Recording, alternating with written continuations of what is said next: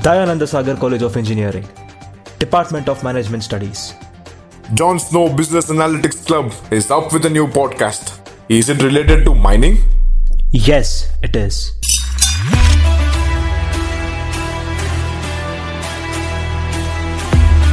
Relax, Deepak. It's not the mining which you're thinking about right now. No regrets, please. Every mining technique deserves a background music like such. Okay, now jokes apart. So Rudresh, what is this data mining exactly? And how does it work?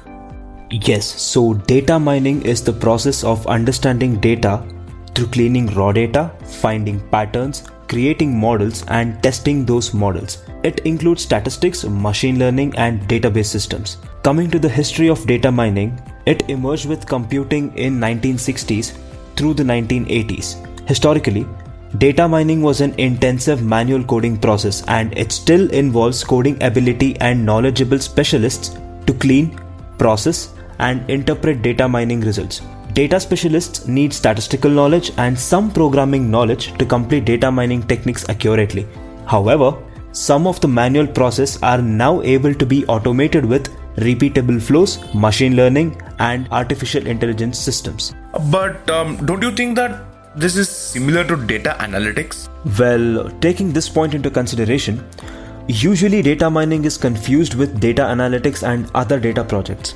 Data mining is a process which includes projects such as data cleaning and exploratory analysis. But it is not just those practices. Data mining specialists clean and prepare the data, create models, test those models against hypotheses and publish those models. And these models are used for analytics or other business intelligence projects. In other words, analytics and data cleaning are parts of data mining. They are a subset of data mining, but they are only parts of the whole. Now this is interesting. How is it done? Like, are there any specific techniques for data mining? Hey, this was the query I was looking forward to. So yes, there are two basic data mining techniques which are called as classification and clustering. The most common technique is classification. To do this, identify a target variable and then divide that variable into appropriate level of detail categories. For example, let the variable be occupation level.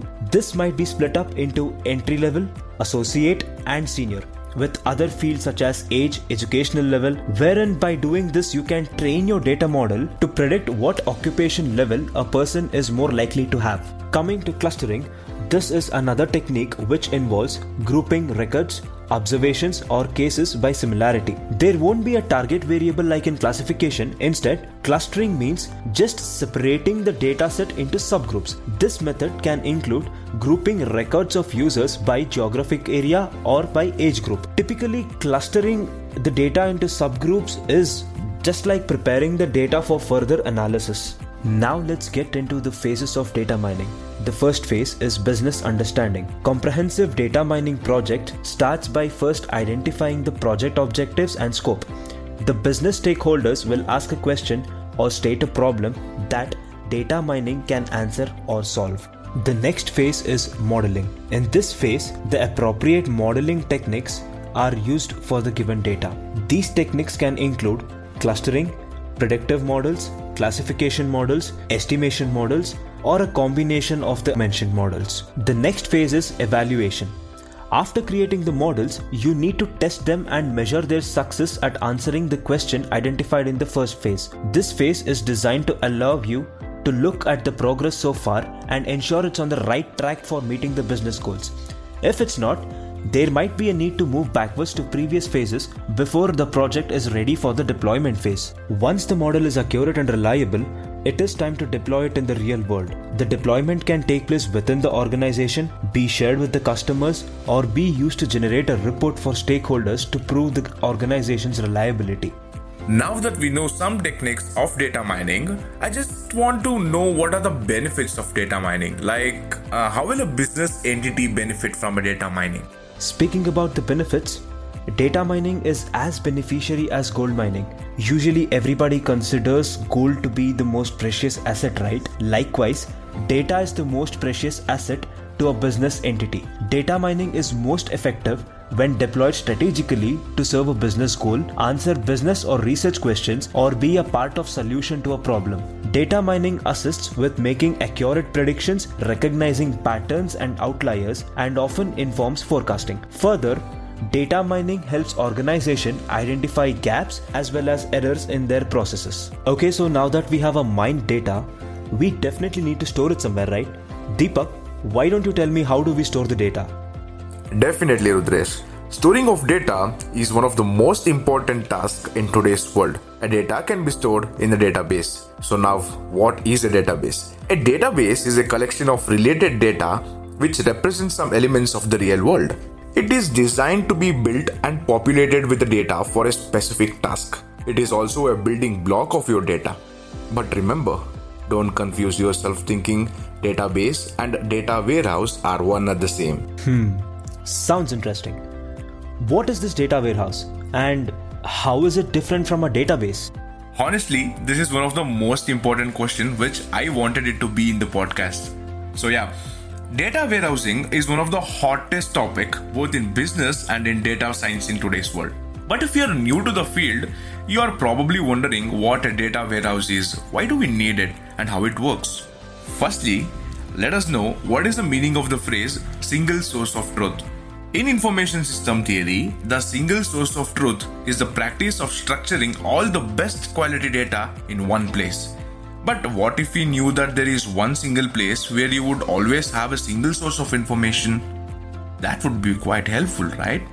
Well, a data warehouse exists to fulfill that need. And buddy, you ask how different is a data warehouse from a database, right? So here is how different it is. Database is a collection of related data that represents some elements of the real world, whereas data warehouse is an information system that stores historical and commutative data from single or multiple sources. Database is designed to record data, whereas data warehouse is designed to analyze the data. Database is application-oriented collection of data, whereas data warehouse is subject-oriented collection of data. Database uses a process called OLTP, Online Transactional Processing, whereas data warehouse uses a process called OLAP, Online Analytical Processing. In database, tables are complicated because they are normalized. Whereas in data warehouse, tables are easy because they are denormalized. An entity modeling technique is used to design a database, whereas data modeling technique is used to design a data warehouse. Hey, that was placid, buddy. Now that we have come to the end of this episode, I, the event head of Jon Snow Business Analytics Club, would like to thank the Department of Management Studies for giving this opportunity to interact about data with my buddy. Over to you, Deepak. I, Deepak SR, Secretary of Jon Snow Business Analytics Club, would take this opportunity to thank the Department of Management Studies for helping me to dive into the pool of data and share it as a podcast. Thanking all the listeners, I would like to end this podcast by saying you a quote. Data analytics is the future, and the future is now. Every mouse click, every keyboard button press, swipe, or tap is used to shape business decisions in today's world. Everything is about data these days. Data is information and information is power. Thank you. Have a good day.